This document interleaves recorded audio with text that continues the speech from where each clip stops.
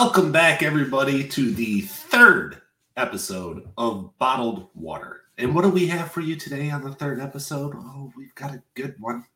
We've got Jazz Shaw here live in the stream. Jazz.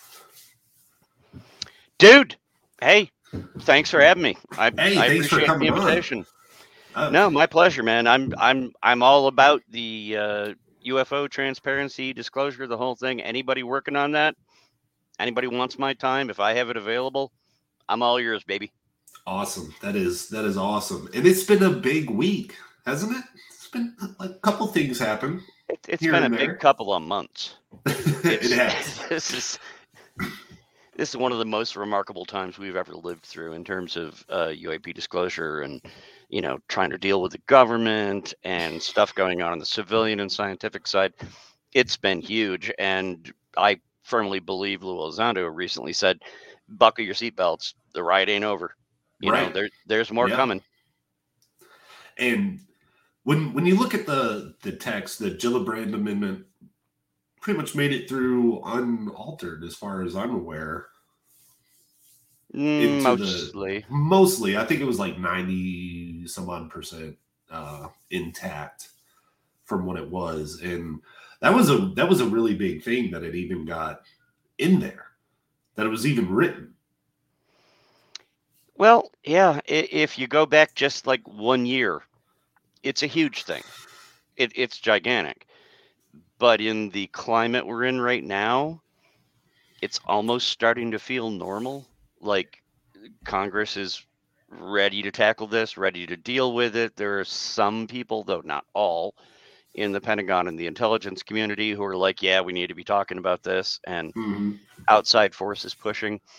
The biggest thing that we lost was the Civilian Scientific Commission in the Gillibrand Amendment that would have had people nominated from various sources, including the Galileo Project and some other stuff that would have been advising the new office. That got dropped in what looked to be an internal fight with the people in the IC and the DOD that really don't want to see this happening at all. And this is guesswork because we've submitted FOIAs, we've gotten no answers. But it sounds like they were like, none of these people have security clearances. We can't just let them in. No, you can't. There's little stops that they have. And when you're talking about, especially a subject that is as sensitive as this, the government really doesn't like talking about it. They never have. They've kind of placated their way over the past 70 years or 80 years, whatever. Now we're at a point where we're like, hey, you have to do this. You have to tell us what's going on. Well, not us so much as far as all Congress. Of us. Right. But they have to tell the members of the committee, the applicable committees, chiefly the intelligence committees, the armed forces committees, the top 8 people in both chambers. They're authorized to have anything classified that the president gets. Right. And so, yeah, they're going to have to tell them how much they will be forced to say in public. I'm sure it's going to be a lot less, sadly. I don't know that for sure, but that's my estimation. But at least people elected, excuse me. Oh, God, allergies today. People elected by the public will be getting the information, and they're supposed to perform oversight. That's their job. They're supposed to have oversight of the military. And we have gone for decades upon decades where we have just taken gigantic amounts of money, every one of these budgets, and just flushed it into this one box at the bottom. It's this black box that's like, oh, not for you. Sorry. It's going into the military and intelligence, and we can't tell you what it is. And everybody just signs off, and they're like, okay, there goes another $83 billion. Okay, have fun, boys. And so, no, not so much of that. Now they want reports for those people, and we'll have somebody that doesn't have a vested interest in secrecy looking at it and saying, well, how much of this really needs to be classified? That's what I'm hoping that shows like yours and UCR and everybody else focuses on in 2022 is we have a massive overclassification problem. John Greenwald has written about this extensively, and they just randomly slap classification on stuff, and it lasts for, a half a century. And when you finally see what it is, it's like, why did you classify this in the first place? Yeah. But it's a reflexive thing. So I would like to see personally, it's just a desire of mine, people like you, and all the other people that are focusing public attention on this, who have done such a great job, and it was a great job, of calling their senators, calling their representatives, saying, support the Gillibrand Amendment, get this put through, get this put in. I think we're not done. The work isn't done. And what I would love to see is all of you folks gathering up people, sending them out there and saying, the next thing we need to do is ask these representatives to say, while you're doing your oversight, address this overclassification issue and see how many things really could be released that wouldn't harm national security and would answer a lot of questions that people have and maybe decrease some of the mistrust that people have in their government on this issue. I mean, is that crazy? No, it's not. And when I was in the Army, I held a secret clearance, and I had to with the unit that I first went into the Army in, and they just were giving out clearances like candy. They're just like, oh yeah, you get a secret clearance. You get a secret clearance. I hear you, man. I had a top secret clearance for a while because I worked on nuclear reactors. So okay, so you kind of had to. Yeah. I was a truck driver the first 2.5 years I was in the military, and I had a secret clearance because I was out at White Sands, New Mexico. Oh, and you got to have it for that. Yeah, that place. I don't like that place at all. Never been there. It's not fun. And nothing in the Army, when they say we're going to do a field exercise, is fun. That's why I went in the Navy, my friend. There's just nothing fun about it. You have fun at the range when you're shooting for 3 or 4 minutes, and you're like, oh, this is so much fun. Excuse me. Oh man, it's not working. Put the old hat back on here. I thought it was working stylistically. Yeah, so it was. It's a very bottled Christmas with jazz. But there's no fun in the military. And what I think a lot of people don't know when we talk about budgets is that the military pays the military to use the military stuff. Yeah. That might boggle some people's minds, but when a unit goes to the range to shoot bullets and be good at their job, they have to pay for the range, the bullets, the guy who's up in the tower, popping targets up and everything. And that's how the military budget is spent. Most of it is spent on training. Just using training areas and using bullets. All this stuff's already bought and paid for. But the units get an allocation of money, and then they use that money based upon the previous year's, expenses for how many training exercises they had, how much maintenance they had. And I think if people knew that the military pays the military to use military stuff, they would kind of wonder why. Yeah, and it's not really, let's keep in mind, it's not really the military paying the military. It's the taxpayers paying the military. These people don't generate any revenue on their own. Every dime they get comes from the taxpayers. Mm-hmm. And most of the military budget is accessible. You can go, and because of my job, I've actually had to go and sort through large portions of these bills. There's a lot of money that goes. There's a lot of money that disappears into places that nobody can track. and they're not even open to FOIA requests. And one of the Mhm. biggest tricks they have, and Tim McMillan over at the Debrief has done some really good reporting on this and talked to people who have been intimately involved in that part of it, Mhm. is that anything they spend taxpayer money on that isn't deemed classified because it's a threat to national security, you're Mhm. supposed to be able to see, hey, where'd my money go? What'd you do with Right. it? What's going on there?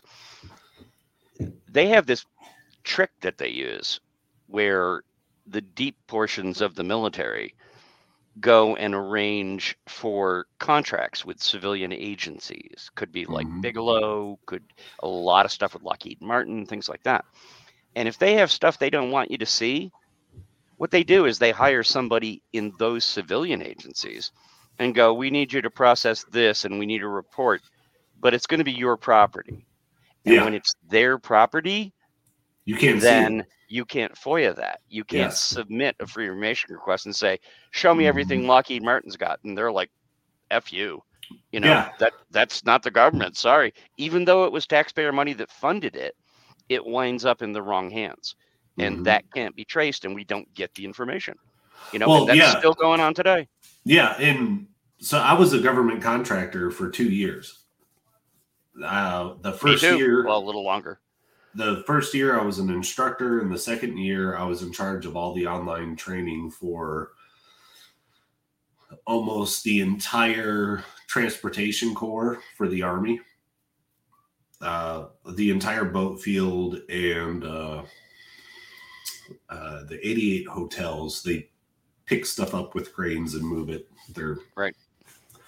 But I was in charge of all of that. I had zero. Oh, well, I had one boss who wasn't really my boss, but I just told him what I was doing. Nobody cared what I was doing ever. Like I'd show up to work every morning. Mind you, this is a $65,000 a year salary job. I show up, I go to my desk, I sit there with the almost $3,000 monitor that they bought me, and I have Facebook up, Twitter up, and then on the other end of the monitor is my actual job. That's it. I'm not focusing over here because everything's done on that. And a warrant officer would come in and be like, hey, man, can you add this file? Like, yeah, sure, no problem. Add the file. $2,400 paycheck. That's like, there are several jobs in the contracting world that are like that in the military. And it's because you have all these people who don't understand what you're actually doing. It's a lack of transparency. It's nothing to do with UFOs. That's a lack of transparency in terms of how taxpayer money is gathered, how it is allocated, how it is spent, and how it's reported, and who gets to hear about that. Some of the stuff you're talking about actually has been made available. Reporters have gone and found stuff like that. Right. And they complain, and everybody gets outraged for like 15 minutes. And then they go back and do what they've always been doing. Yeah. It's been going on for a long time. No, we need a lot more oversight. So we do. Like I said, I hope that's the next goal. I think, yeah, because we've entered this weird stage. I'm a little hesitant on the celebrating that's going on right now. Like everybody's, we're celebrating the UAP transparency, disclosure is happening. I think we're heading towards a different era of secrecy. Where they're kind of being forward about it, but they're not being completely forward about it. Right. And no, I think this isn't the finish line. It's not the end. It's a step. But I think it's a good step. It is. It's a very good step. I think we've finally gone in the right direction. And to be 100% honest, what UCR has done with their big phone home and all of that, and reaching out and having these templates for people to reach out to their senators. has made a really good impact. It's really helped the cause. What we need to do is not rest on our laurels and be like, okay, we've reached this point. This is a marathon. Yeah, that's what Lou Elizondo always says. It's not a sprint, it's a marathon. Yeah, we need to keep going. We need to keep Hi to Akashi Chris, by the way. Hi, Akashi. We need to keep this energy. And if anything, the passing of the National Defense Act, Authorization Act, which, by the way, it's not been passed in like 50 or 60 years. Right.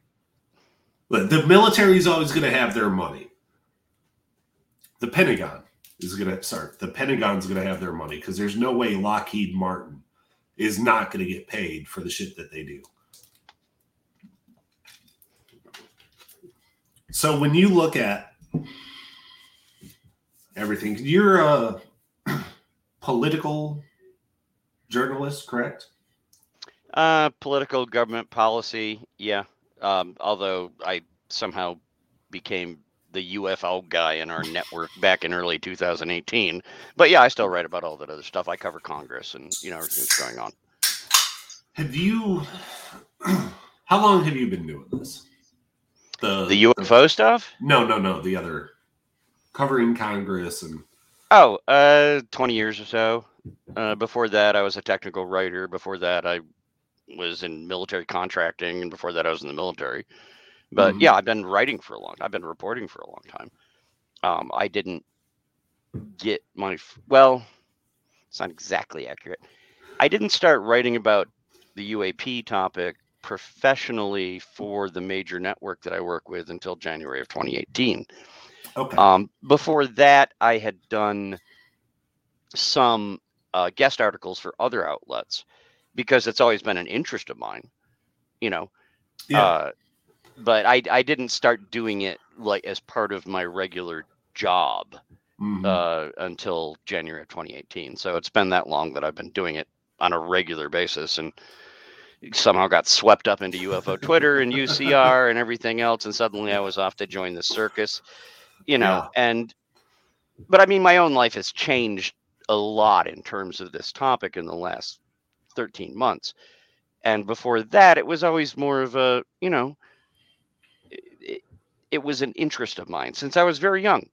And when I was very young, it was mostly because I like sci-fi, and I thought of it as sci-fi, right. And later on, you start watching, some of the wild out there shows, people saying, no, this isn't fiction. Here's these stories we found. Yeah. And I found them interesting. But I was never, I went more than 61 years without ever seeing anything, I occasionally, you like everybody, you see something, like there's a weird light in the sky. It's like, hey, yeah, what's that? Right. But it's like, well, I don't know. And then you hear a lot of stories from people, and some of them I'm like, well, I could kind of see that. And others you're like, well, that sounds pretty whack, And I mean, until you see it yourself, and then your whole life changes. Right. But before that, I was just always, like kind of on the edge. And I was like, yeah, that does sound interesting, but is that something I want to write about? Are people going to think I'm crazy? Which they did after I started writing about it anyway. Oh, of course. But now I think a lot of that stigma is dropping. But that's how long I've been doing it. That's kind of how I came into it. It's only been the last year where everything's changed for me personally, and now I hope my reporting hasn't changed a lot, but I don't ask as many questions of other people. I don't immediately hear something and go, oh, well, that just sounds nuts. Because I'm like, well, dude, look what you just said on this show last week. You sound friggin' nuts, Yeah. So who's to say, really? Yeah. And I had this, last week, me and TJ kind of touched on this with, is the government really the answer when it comes to UFOs or UAPs? I'm gonna say UFOs because UAPs is a dumbass term. I say both. I don't care anymore. I go back and forth and I say UAPs, UFOs, but it's so stupid. It is the epitome of a government agency making up a dumbass term just to replace something that has too much weight on it. Too much baggage. Yeah. Yeah, they do it all the time with everything. Is the government the answer? I'm going to give what's possibly an unpopular answer to that. I think the total sum of data out there, the vast majority of it is probably outside of the government, because the government cares about what the government cares about. I know that sounds redundant. Stuff that gets into our airspace, stuff over our nuclear facilities, stuff around our naval fleets. You know, that's where their focus is. That's where they're getting most of their reports. Mm-hmm. The total sum of other data from people that are probably reporting, not all of them, but a lot of them, reporting completely legitimate things that happen outside the government space. A great example is the FAA, who refused to talk about this forever. Oh, yeah. Commercial pilots have been seeing shit for, forever, as long as we've had commercial pilots. Yeah. And nobody was supposed to talk about it. Huge body of data there. Individuals that have had, and a lot of times really reputable individuals, law enforcement officers, things like that, out in the civilian sector. There's a huge body of data there. But anytime any of that data is brought up, if there isn't an official body behind that report saying, oh, yes, we checked it out, that's absolutely true, that's an excuse for everyone to roll their eyes and go, oh, well, he was drunk, some redneck. Right. The pilot had too many vodkas before the flight, things like that. So I do think that the smaller amount of data that we know of, they might have a lot more we've never been told, that the government's collected, continues to collect, and maybe now is willing to analyze more deeply. Is that the answer? It's not the whole answer, but I think more gravitas is just immediately given to that, because when the government comes out, like they did with the June 25th report, and says, yeah, we've been looking at this, we don't have an answer, but it's real, and we have radar data and satellite data and things like that, that hits home a lot harder with everybody out there that is still watching and going, wait a minute, are we really talking about flying saucers? Are you guys serious? Yeah. And there's a lot of those people. So I don't think the total answer is in the government. I just think if they're willing to come forward and do it, the government has a much bigger hammer to swing. Because you can come up with 500 more commercial pilots that said, yeah, I saw this weird ass shit, and I took pictures. Yeah. But if they don't have the FAA going, yeah, he did, here's the audio, here's the pictures, then everybody's just like, well, okay, whatever, dude. Yeah. So I think the government does carry more gravitas. I'm not saying that's a good thing. I'm just saying that's what I see as the reality of it. And when they come out and go, okay, Congress has evaluated the data, we're working with the intelligence community, we're working with the Pentagon, and here's the things we've collected, and we've put this stamp on it, then a lot of the people who will ignore the pilots, who will ignore the law enforcement officers, who will ignore all the rest of it and say, oh, they were drunk, then they have to pause and go, oh, this might be real. Yeah. And I think that's been happening. I think we're slowly moving the ball down the field. We are. But we're definitely still in the first quarter. Sure. We just got a touchdown, but we are still in the first quarter. Yep. Game's not over. Not by a long shot. And what I think is, like, with the Galileo project, with what Avi Loeb is doing, is wonderful, because you have this legitimate scientific body that says, we're going to study this, and we're going to give you our data once we go through it. And everybody's like, data. I'm sorry, I've trained people. I've been a teacher for the military. Some of the people who are screaming for data, you could not teach them how to adjust a ratcheting wrench. So we can scream about data all we like, but do you know what the hell you're looking at? Probably not. Unless you have a PhD and you understand these things. It's cool to look at. I've looked at a lot of data. I just have a bachelor's degree and I just go, yeah, cool, the numbers do this. What does that tell me? Nothing.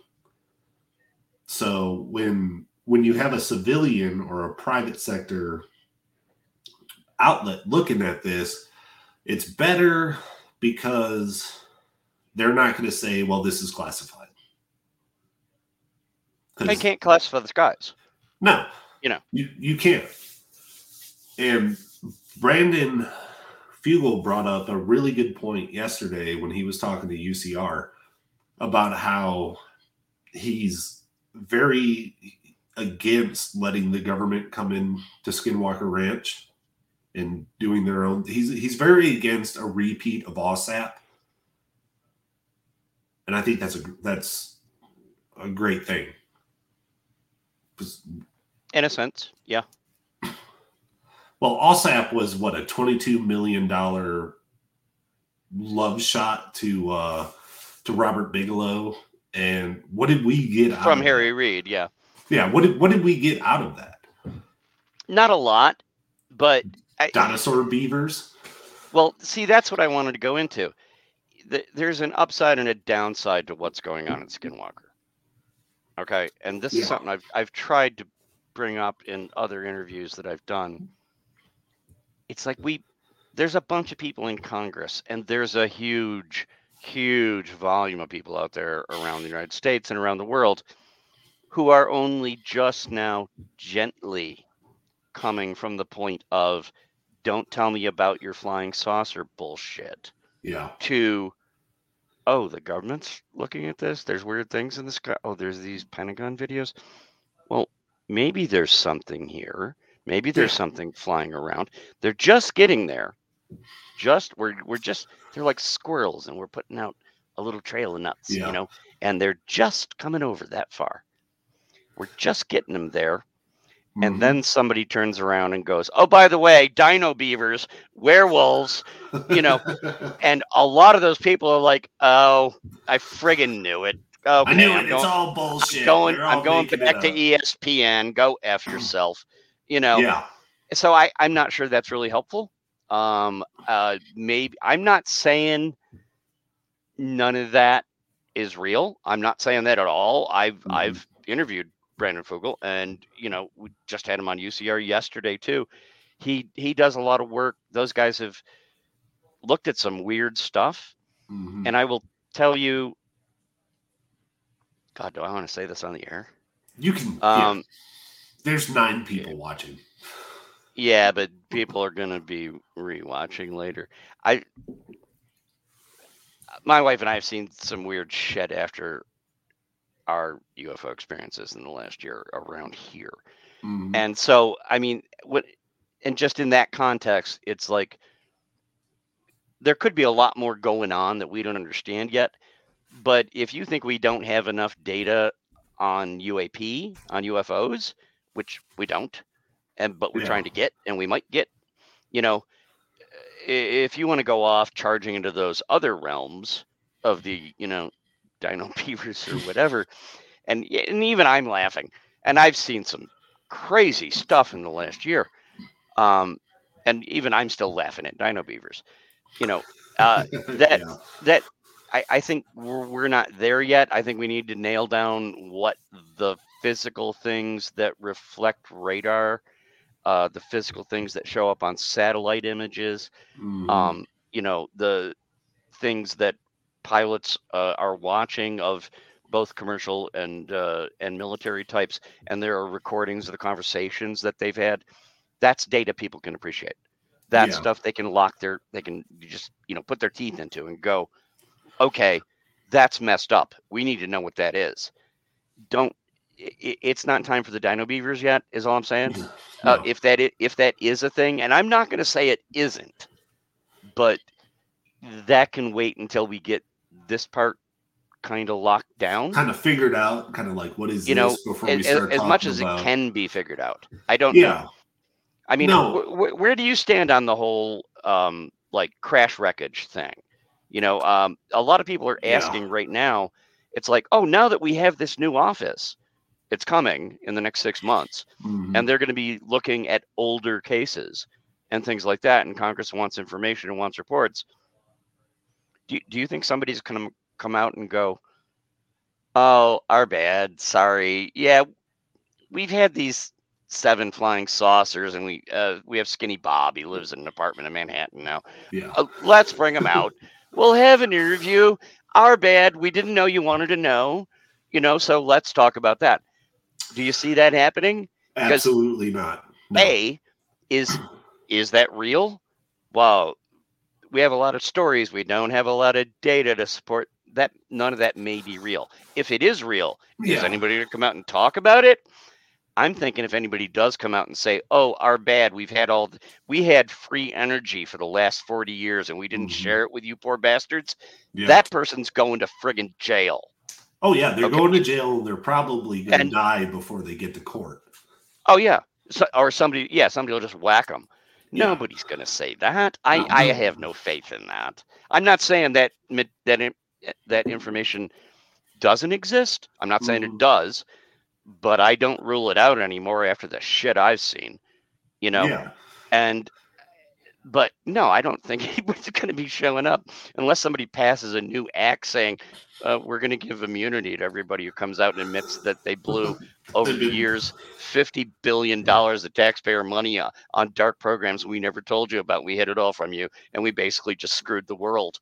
Yeah, that's going to be a big ask for immunity, So yeah, I don't know. I don't know where that goes.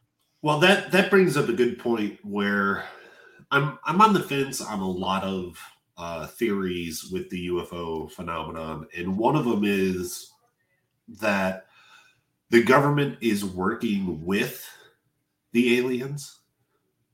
If they're aliens. Yeah, if they're aliens, whatever they are, but that the some non-human intelligence. Yes, dolphins. Could be dolphins. Yep. Could be dolphins. We don't know. But the idea that the government is working with these beings, whoever they are, whatever they are, and they've been doing so since Roswell, so for 70 years, they're just slowly leaking technology to the public. If that's true, and people find out, the public is not going to be happy. Right. That is bigger than the Manhattan Project. It's bigger than the Tuskegee experiments and MK Ultra. There's probably how many lives could be saved from that technology over 70 years? Well, everybody's very worried about the climate. How much different would things be if you had free, clean energy? Everybody's worried about transportation. How many people die in plane crashes? What if you had anti-gravity? The list goes on. And this is another thing that I have heard Lou Elizondo comment on a number of interviews, that if there have been people running what have been essentially rogue programs, completely outside the overview, outside of the control of Congress, and even the public-facing parts of the DoD, of the intelligence community, totally hidden, sucking up all this money, doing all this stuff, no accountability. Those people are going to prison if they get caught. Yeah. Unless somebody offers them amnesty. Now, did that happen? Did we discover that stuff?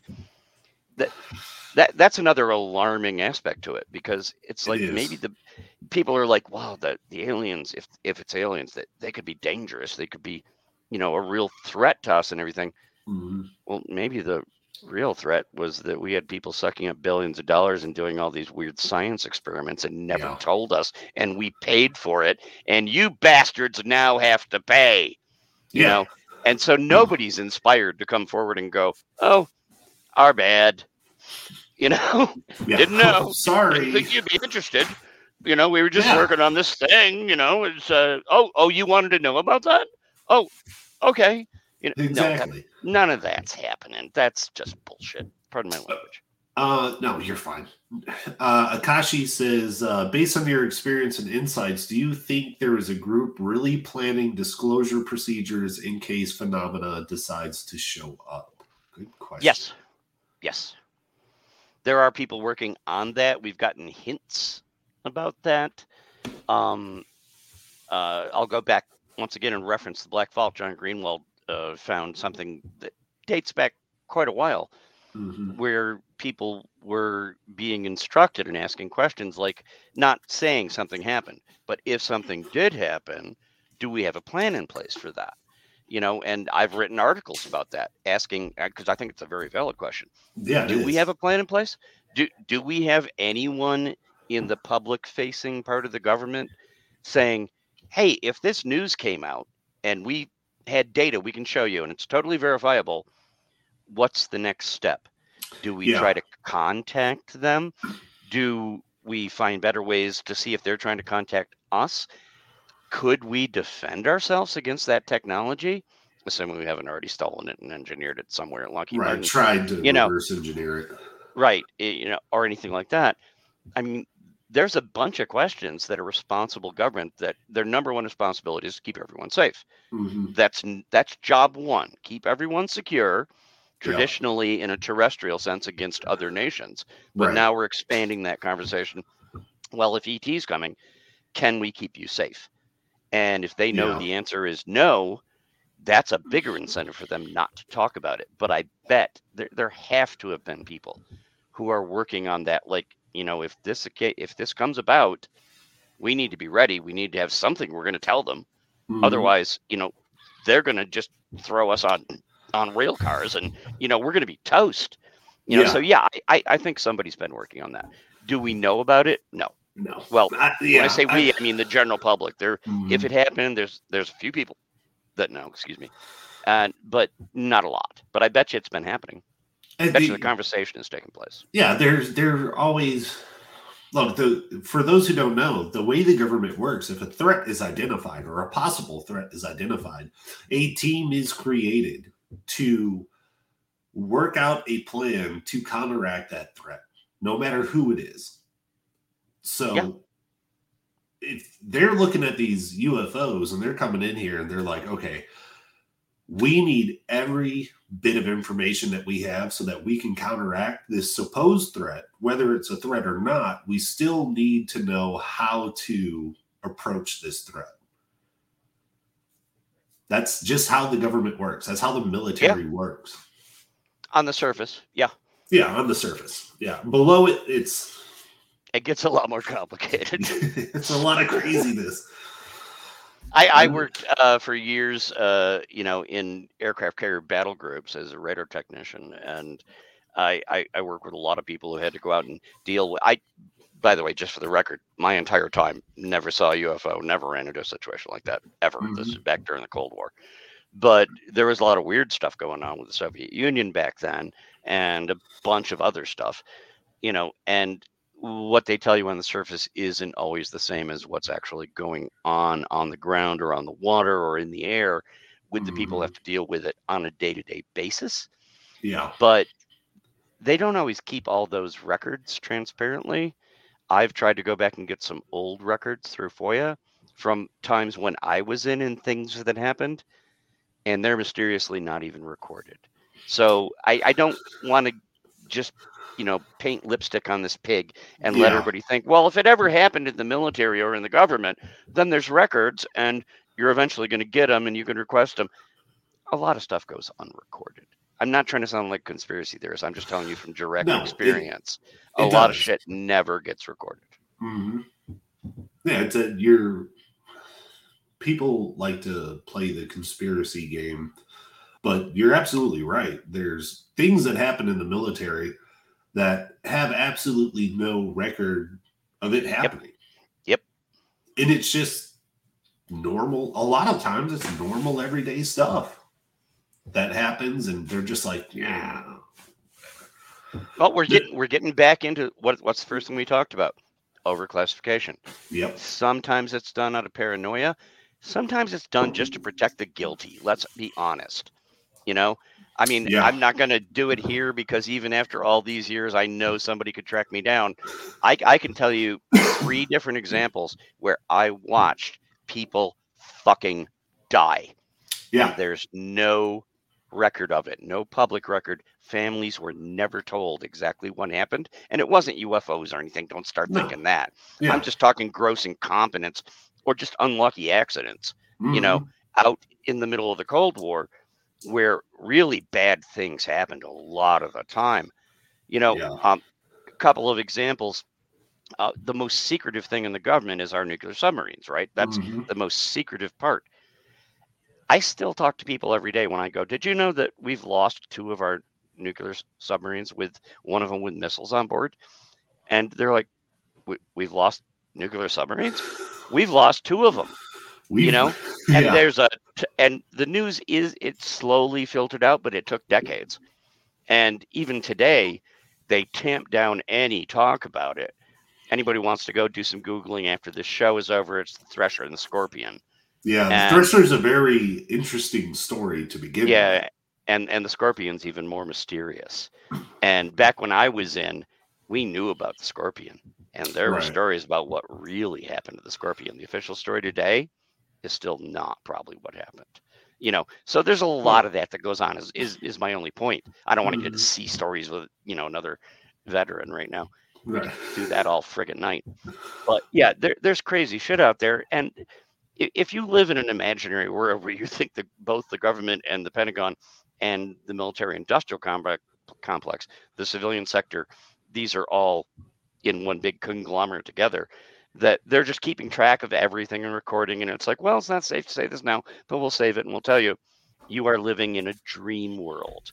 They have flushed so much stuff. Greenwald, again, we're going back to John, published a thing not very long ago that I featured on Twitter and wrote about myself. The number of documents that the CIA has lost over years. Documents that he had original copies of with parts redacted. And John goes back scrupulously and he's like, hey, I'd like to ask, I want to submit a request. The parts that were redacted, can they be unredacted now? I'd like a review of the classification, which is a totally normal process of FOIA. And he gets an answer back, even though he sent them the document he already had. The answer was, oh, we don't have that document anymore.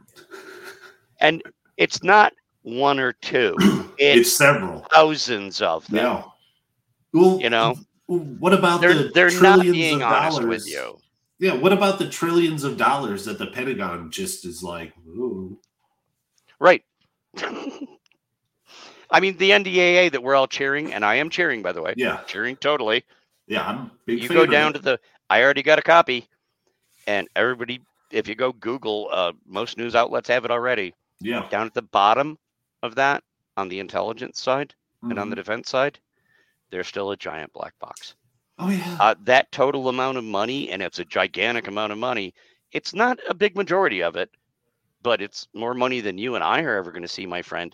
Oh, yeah. It all shows up in a couple of black boxes at the bottom saying, let's just translate that into human speak. None of yo effing business. Absolutely. And once it gets signed, that money's gone. You're never going to see it again. You're not going to know what happened to it.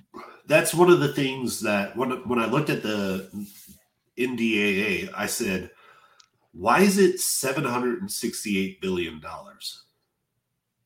Why is it's $68 billion more than last year's? And if I remember correctly, we are no longer in Afghanistan. We have no active engagements going on. So why are we spending more money this year than we did last year? Because we're upgrading weapon systems and existing ones and new ones. There's a lot of money going into hypersonics right now. We're trying to catch up with the Russians and the Chinese who have left us behind in hypersonic missiles. That's not cheap. It's not a huge part of it, but that's like one of many examples. We have a lot of ships in the Navy, a lot of other equipment that is falling off the back end. It's no longer acceptable. And the new stuff is always more expensive than the old stuff. And that's why the cost keeps going up and up, in my opinion. Is some of it going to black programs? Obviously, Mm-hmm. some of the increase, but a lot of the basic stuff is like, do we need 2 new aircraft carriers or 5? Do we need? Are we going to continue the F-35 Lightning program? Are we going to expand it, or are we going to drop off and put money into the next generation of fighters, the next generation of ground support aircraft, things like that? The answer to that, as far as the military is concerned, is always, well, yes, we are. Of course we are. Yeah. You know, so I don't see anything suspicious in the fact that the amount went up.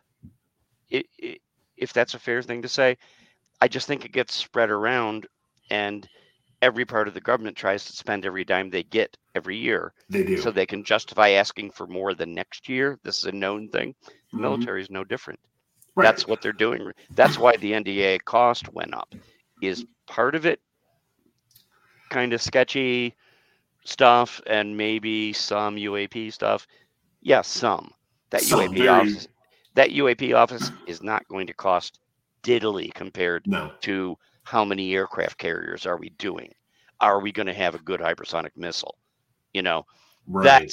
That's the lion's share of it. But yeah, down in the corners where we're interested, there's some money going to this program. Right over here somewhere. So, like, when I was getting my degree, I decided to write a paper on the DoD's budget and NASA's budget, kind of to correlate between the two. And that year, I think it was like 2016 or something, NASA's budget was smaller than the United States Army's budget for building maintenance. Sure. NASA's budget's always been small. Yeah. It's tiny. Itty little. But we took like maybe bump it up like 20 or 30%. Without you could do that and it would be a rounding error. Yeah. You know. And I think the things that we would get out of it, I mean, things we get out of NASA now with their itty bitty little tiny budget compared to everybody else in the government, is good stuff. They just need to stop being so compartmentalized where they don't share their work with the other outlets of the agency. And maybe things could happen. This is why SpaceX does so well, because it is one company that is doing what it's doing, and they don't have people, on the other side of the building working on stuff and not telling the Raptor rocket engine people what they're doing. Sure. Because no guys who runs the company is going to be like, hey, I want you guys to do this, but be super secretive about it and don't tell anybody that you work with. I'm going to disagree with you there.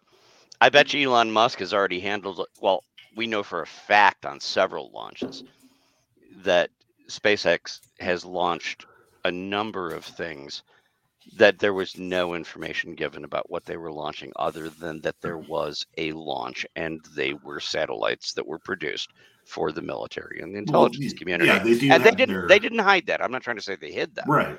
Just we know what happened. But Elon Musk isn't going to go blow the whistle on that. And no, he's not. Because he was given a contract and he was paid literally billions of dollars to do it. Mm-hmm. And at the same time, this goes back. Sorry to the audience. Circling back to what we said originally. Overclassification. Try sending an FOIA to SpaceX. They don't owe you a damn thing. And they don't have to tell you a damn thing. Mm-hmm. They are not subject to FOIA. No. And that's how many arms of the military and the intelligence community deal. And I'm not saying this involves UFOs, but they were putting up spy satellites. We have spy satellites. Everybody knows everybody has spy satellites. Is Elon Musk going to come out and go, oh, I'm sorry, guys. Here's this spy satellite they gave us, and here's all the specs and what it's doing. He'll never get another job. He'll never get paid again. He's not going to tell you. Nobody at SpaceX is going to tell you. No. It's part of the military industrial complex, and it's where they hide a lot of their secrets. I'm a big fan of Elon Musk. If I could turn My thing, you know what? Hang on a second. I'll tell you right now. I'm one of the biggest Elon Musk fans ever. I personally own a fucking flamethrower. Oh yeah, I was gonna buy one of those. I bought this from Elon Musk. Okay? Yes. I'm an Elon Musk fan, but I will tell you, Elon Musk knows a lot of stuff you're never going to hear because he's a businessman. Yeah. You know? And if they can hold that stuff secret, what else can they hold secret? Oh yeah. They're really good at it. Yeah. So one of the things that drives me nuts is this whole electric car push that they're doing right now. Yeah. Yeah, it drives me crazy too. GM is leading the electric car revolution. First of all, there's a documentary called GM Killed the Electric Car. I heard of it. I didn't watch it, I confess, but I have heard of it. And then, man, we're really going off on a rabbit hole now. Absolutely, that's how it should be. I like going off into rabbit holes. Yeah, but really, how much of the audience are we losing when we start talking about electric cars and government policy and shit like that? I mean, people came here for all the UFO stuff. Is all I'm saying. Yeah, they did. So, but if they're willing to lie about simple stuff, they're going to lie about everything that they can lie about. Yeah. I mean, it's just, it's like they say, like the old, what were they, like State Farm commercials or whatever, where they said, we know a thing or two because we've seen a thing or two. That's a good analogy. That had not crossed my mind. I'm very familiar with those. Yes. And there's a meme that's like, why do veterans not trust the government? And then it's like a still from one of those commercials. And it goes, we know a thing or two because we've seen a thing or two. Yes. So it always makes me laugh. You and I have been there, but I don't know. I can't throw in the towel. I can't raise the white flag and go, it's not going to get better. I have to keep trying. But it's not going to be easy. And again, this circles back to right what we talked about at the beginning of the show. The fight isn't over. I don't even know if the fight's winnable, but I know there's a lot of people in this country, an increasing number of people who want to get in the fight, and they would like to have answers. They would like to see these things happen. If you think it's just a matter of, oh, we didn't go knock on the right door, and now Congress is going to go knock on the right door, and it's like, oh, here's all the answers. Please don't be disillusioned. Don't disillusion yourself. That's not going to happen. But the stuff that happened this year, particularly with the Gillibrand Amendment and the NDAA that's about to go through, the new office that's being established, just to circle back, be of good cheer. And I know that's a line from a Charlie Brown thing because we're at Christmas time. Be of good cheer. There are good things happening. There are people who are responsible to the public because they're elected officials who are trying to get progress. We're trying to get more of this information, trying to get it out there. There are people in the background like Chris Mellon and Lou Elizondo who are working with members of Congress, who are working with lobbyists, who are getting out there. And the wording, you could tell from the Gillibrand Amendment, a lot of that was written by Chris Mellon, and it's getting passed. It's going into law. That's a step. There's another step coming, and another step after that. A lot of steps. I see. Luis has jumped into the chat, and hi, Luis. Yeah. So yeah, if there's the next big phone home 3, we were talking about this earlier. The next thing is the overclassification problem, and we're not done with the work. The work has to continue from our end because we only got here because of all of you that supported the Gillibrand Amendment and got that pushed through. But don't rest on your laurels. We're not done. We're not done. We're not even close to being done. No, I think it's going to be a great day when I see it. Maybe the next 10 years, we will have politicians running on this subject. running for office and using this subject as one of their talking points. I think we will. No, I honestly be, believe we will. Yeah, that's going to be amazing. Like when I see a political commercial, which I hate, and I try to skip, and I throw my phone across the room because I'm stop. When they say, I'm here for UAP transparency and I want to get you the transparency you deserve, my mind is probably going to melt. I'm be like, oh, is this real? This is happening? No, I think these things can happen. And I'll go ahead and share something because I've already mentioned it a few times on social media. Mm-hmm. For those who don't know, and most of you probably wouldn't even care, you already mentioned I write primarily about politics, government policy, mm-hmm. things like that. Anybody who looks at my background and profile, you would classify me as a conservative. I'm right. Not actually a member of the Republican Party, but I do have conservative leanings.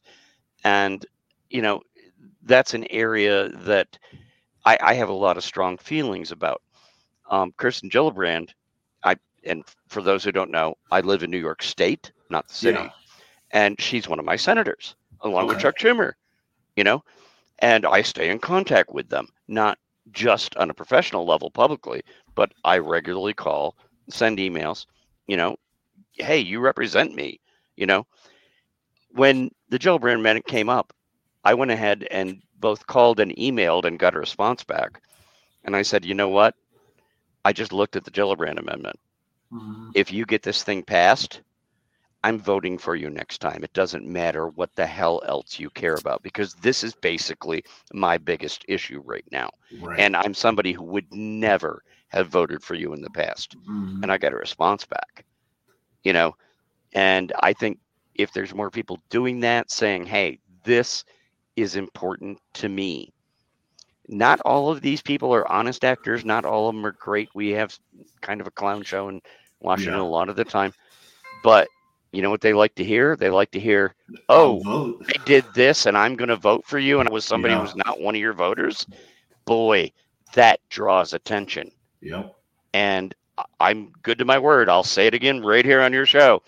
If this gets passed, next time Kirsten Gillibrand runs for anything, although I've never, I think I voted for one Democrat in New York in my entire life at the state level or above, because I tend to be more conservative. I'm voting for her. So I'm there. Join me, people. And if you could be on the other side of the fence, you could be a Democrat who's like never voted for a Republican, but Marco Rubio pushed this through. Maybe you might want to say, you know what? Didn't like your other stuff, Marco, but I'm voting for you. They listen to this stuff. They really do. Mm-hmm.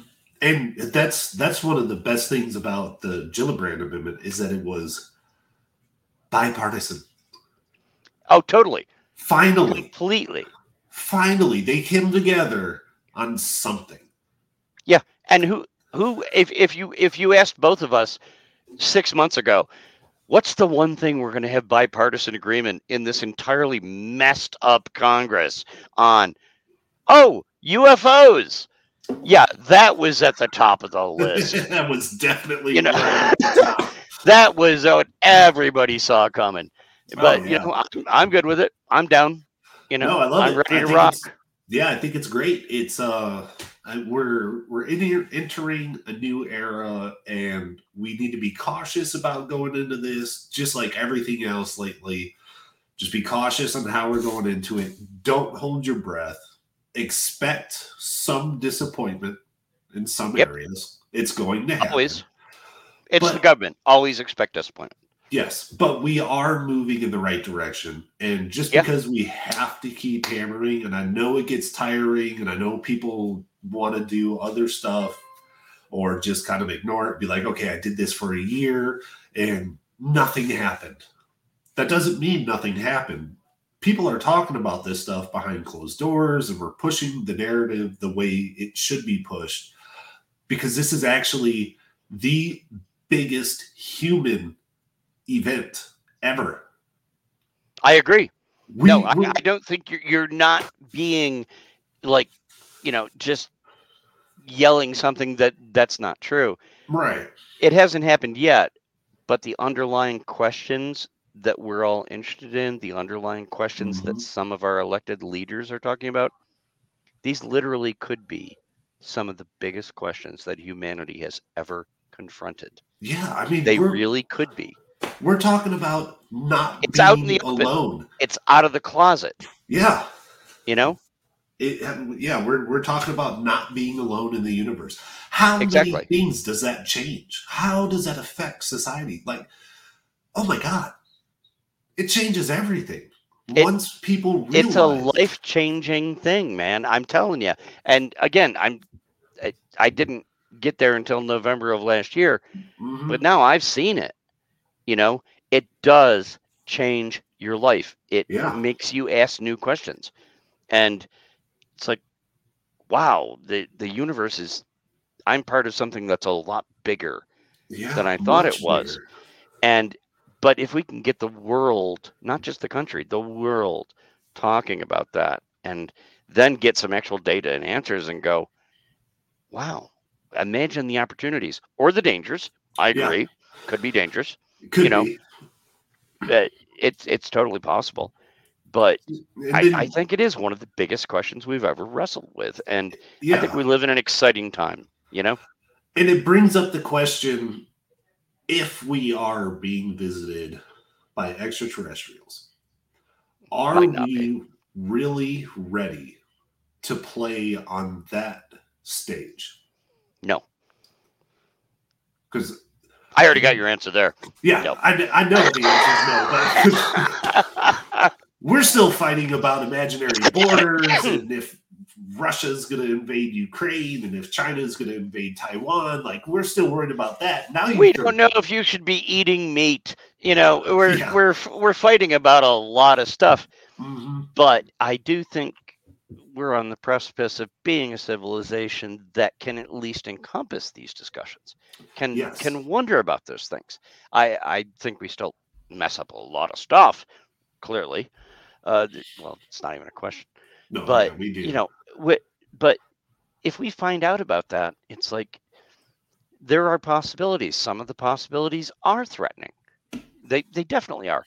Other possibilities could be potentially wondrous, and a lot of people like to think that. I would always urge caution.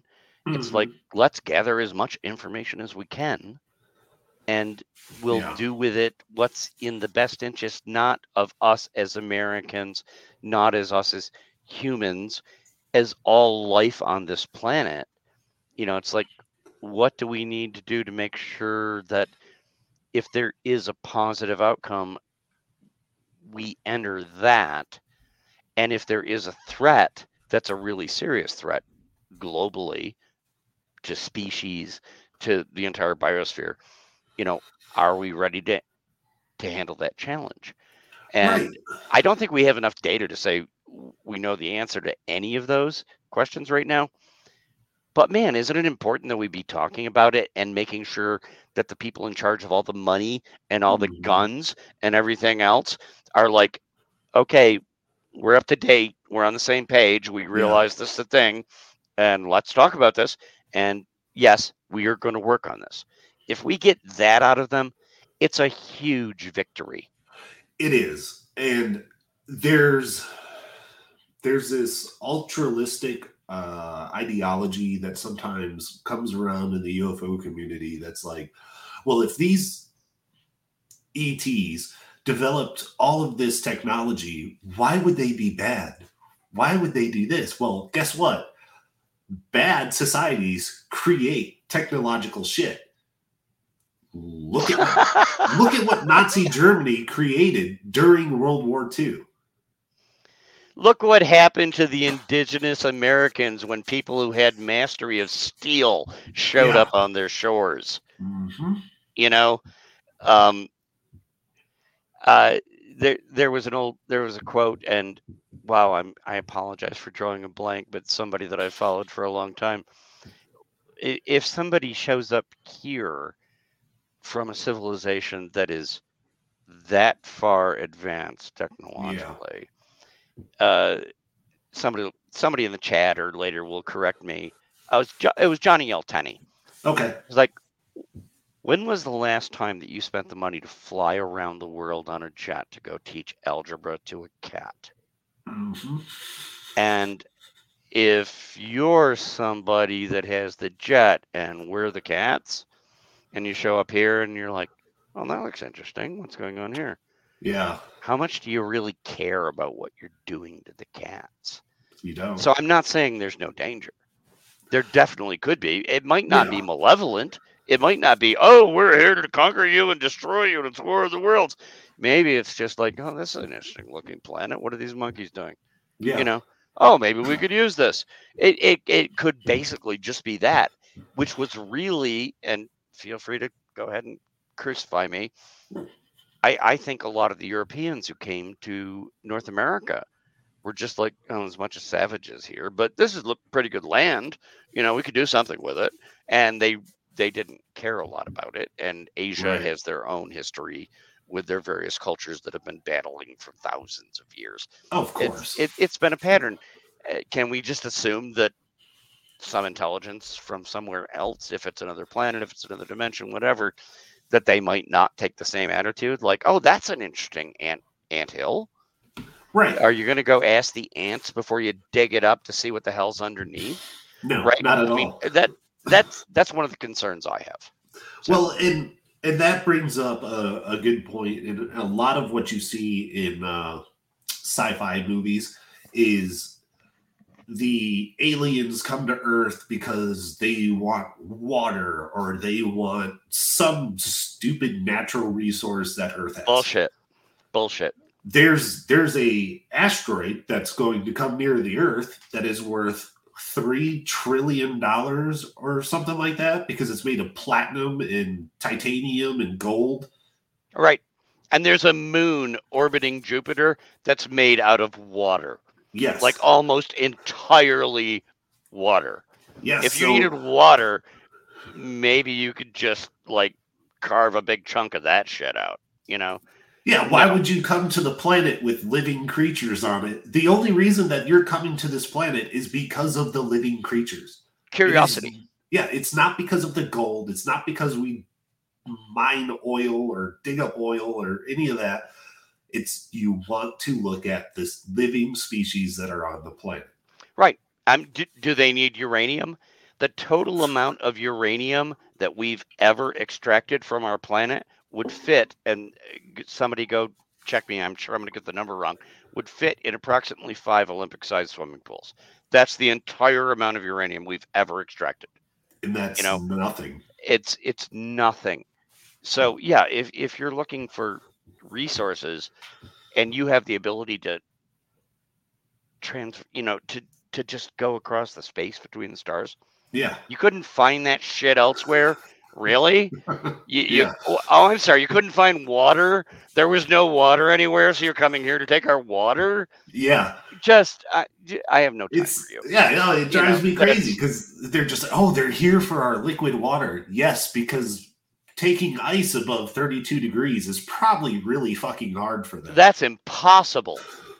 They can travel between the stars, but oh god, we can't find ice. Can't find ice, guys. I guess we're screwed. They're still working on drinks and like, hey, we have no ice cubes. Got to take over Earth. Earth has to go. That drives me nuts. Yeah, it's no. I think they're scientists. Really, I don't know. I mean, I've only seen their ships. I've never encountered an alien and never been abducted that I know of. Well, they're either scientists. I think they're probably scientists or maybe billionaires. Like maybe there's something we haven't found yet we could exploit. Yeah. But the more work we get from astronomy, looking at the elements that we detect through the telescopes everywhere, it's kind of a universal distribution of elements that we've been able to see around the galaxy so far. Yeah. The same stuff is everywhere. You had to come all the way here to find diesel? Yeah. I don't think they're using diesel. Well, at the stage where they were. Right. Oh, wow, they've got uranium. There's uranium everywhere. It's one of the rarer ones because it only comes out of, explosions of really large stars. But it's kind of equally distributed around the galaxy. Yeah. You had to come all the way here and fight the monkeys to get their uranium? Really? Yeah. Pluto has a shit ton of uranium in it. We Mhm. already found that out with the last probe. Why Yeah. come all the way down here? Just go suck up Pluto. Yeah. You know, I mean, none of that makes any sense to me. yeah, why would they care about the idiots with all the satellites around the space junk Right. around their I planet? think we're the interesting things. Yeah. I think Or that's if life is really rare, which I don't think life is rare in a galactic sense or a universal sense, but I think there are probably a lot of dead planets, most of all but ours, in yeah. this galaxy, unless it's something microbial. Life is probably pretty rare. If I had to put myself in the place of a vastly superior intelligence that's searching the cosmos, I think they would be fascinated by advanced life. Yeah, absolutely. Doesn't that make sense to you? It does. We don't need your gold. We don't need your water. We are curious about the monkeys Yeah. because wow, this is cool. Mhm.